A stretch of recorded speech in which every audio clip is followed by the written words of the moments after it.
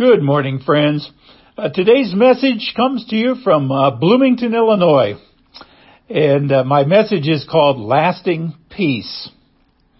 You know, there's a Bible passage uniquely suited for this moment in time that we live in, and it's for really people who wonder what the future holds.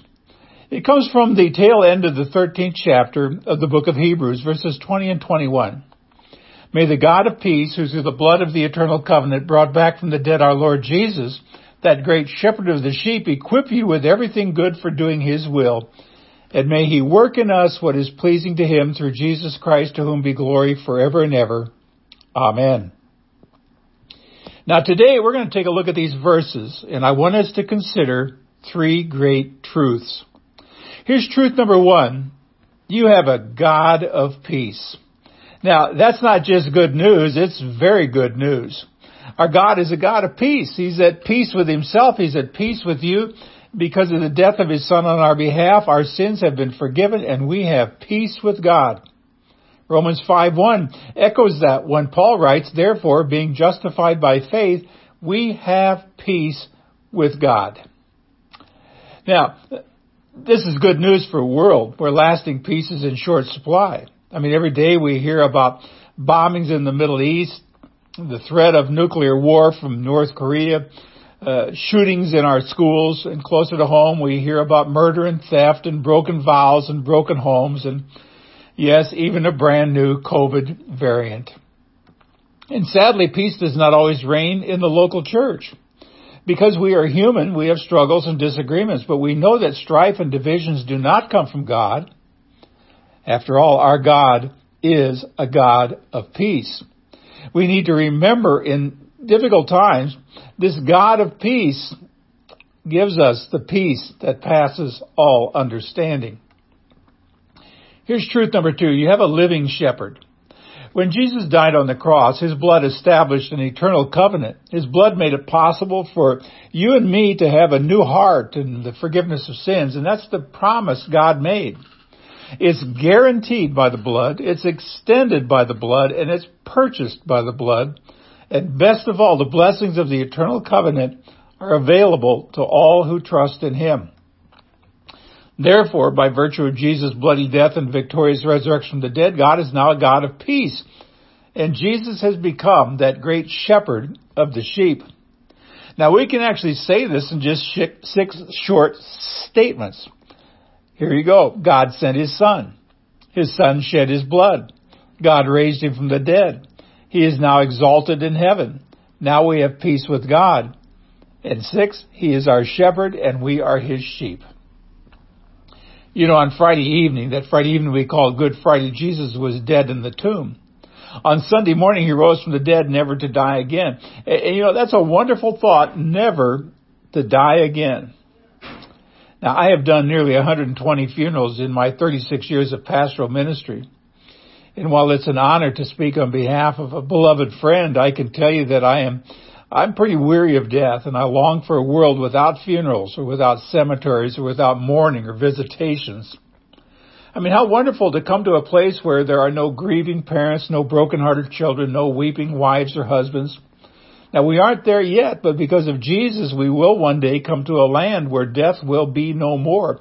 And what a happy day that will be. Now, did you know that the word pastor literally means shepherd?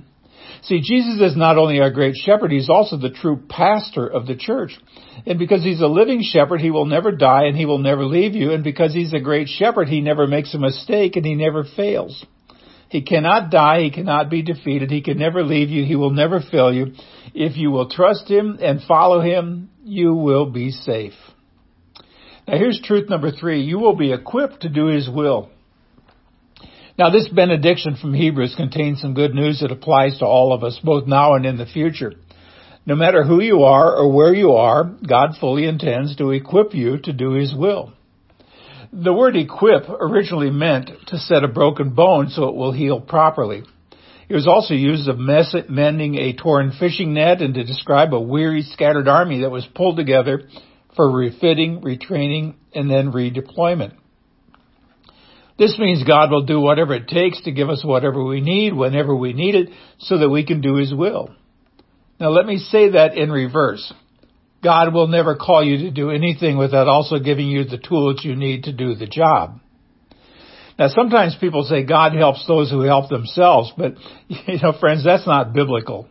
It would be more proper to say God helps those who can't help themselves.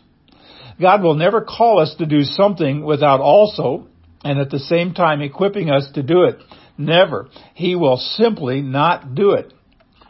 A number of years ago, my grandson Josh shared with me a quote, and I have it written on a card, and I keep it on my desk, and it goes this way: if he brings you to it, he'll bring you through it. It's a great reminder. Now, some of you no doubt face some difficult situations this morning. You may be out of money or out of a job, or you or a loved one may be facing surgery or maybe some debilitating illness. Some of you have very hard decisions to make this week and you don't know what to do. So just take this word of good cheer. Whatever you have to do this week, God will equip you to do it. No matter how hard the road ahead, God has already started mending your nets and arming you for battle. You don't even have to ask him. He just does it because that's the kind of God he is. He never calls you to do any hard task without giving you what you need to get the job done. Now, if you're like me, there are many times we tend to limit our thinking to the fact that God's presence goes with us as we go through life. Now, that's true, but it's only part of the story. He's not only with us now, he's already way up the road ahead of us. I want you to think about it this way. While we are struggling with the problems of today, God is hard at work providing solutions for the things we're going to face tomorrow. You see, he's already there working creatively in situations we have yet to face, preparing them for us and us for them. Or to say it in another way, while I'm living on Tuesday, he's already clearing the road for me on Friday. That's what Proverbs chapter 3 verse 6 means when it says, he will make your paths straight. Or to say it yet another way, God is already at work providing solutions for problems we don't even know that we have yet. Now, are you worried about next week? Forget it, he's already there. Well, what about next month? Or what about 2022? Don't sweat it. He's already there. What about that crucial meeting you've got on Wednesday? Sleep well, he's already there. What about that tough decision that looms ahead? Well, fear not, he's already there. It'd be enough if God simply walked with you through the events of life, but he does much more than that. He goes ahead of you, clearing the way, arranging the details of life so that when you get there, you can have confidence that God has already been there before you. Now, I want you to notice how he does it. He works in us from the inside out. The text says, may he work in us what is pleasing to him. See, if we need courage, he works that in us. If we need compassion, he gives it to us. If we need integrity, he builds it in. If we need wisdom, he imparts that wisdom we need. If we need common sense, he finds a way to give it to us. Now, so many of us look at a difficult situation and pray, Lord, change my situation. But I got news for you, friends. That's not usually God's will. Much more often, the difficult situation has come as a means of making us grow spiritually. God often brings difficulty into our lives to deepen our total dependence upon him. And when that happens, we ought to pray, Lord, change me so that I can face this situation. I think that's a prayer that God would be pleased to answer. Now finally, notice how the benediction from Hebrews ends. It says, through Jesus Christ, to whom be glory forever and ever. Amen. Now, in all things, God must get the glory. He gets the glory in the death of his son, Jesus. He gets the glory in the blood that established the eternal covenant. He gets the glory in the resurrection of Jesus, the Messiah. And he must get the glory in the equipping of his people to do his will. He has given us new hearts and forgiven us. He works in us to give us whatever we need to do his will. And he even equips us to go into battle for him. And it all comes from him. See, no matter how successful we are, it all comes from him. When we walk together in brotherly love, to God be the glory. When we exercise Christian care, to God be the glory. When we raise our children for Jesus, to God be the glory. When we encourage one another, to God be the glory. When we are salt and light in the world, to God be the glory. When we cheerfully give of our means, to God be the glory.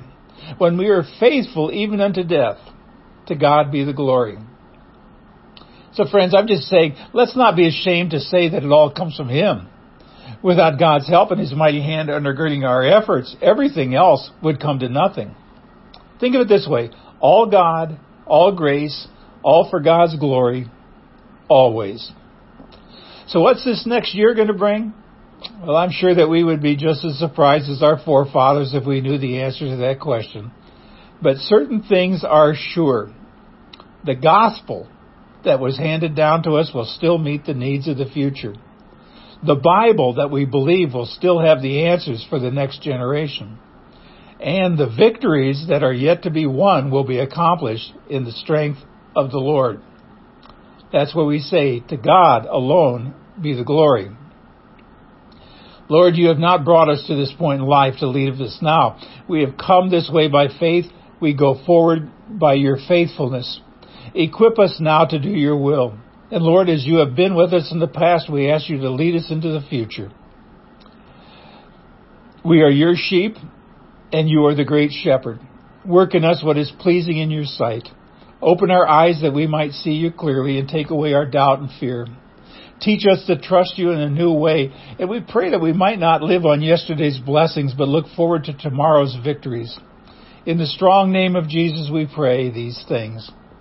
And all of God's people said, Amen. To God alone be the glory. Until next time, see the vision, live the mission, and feel the passion. God bless.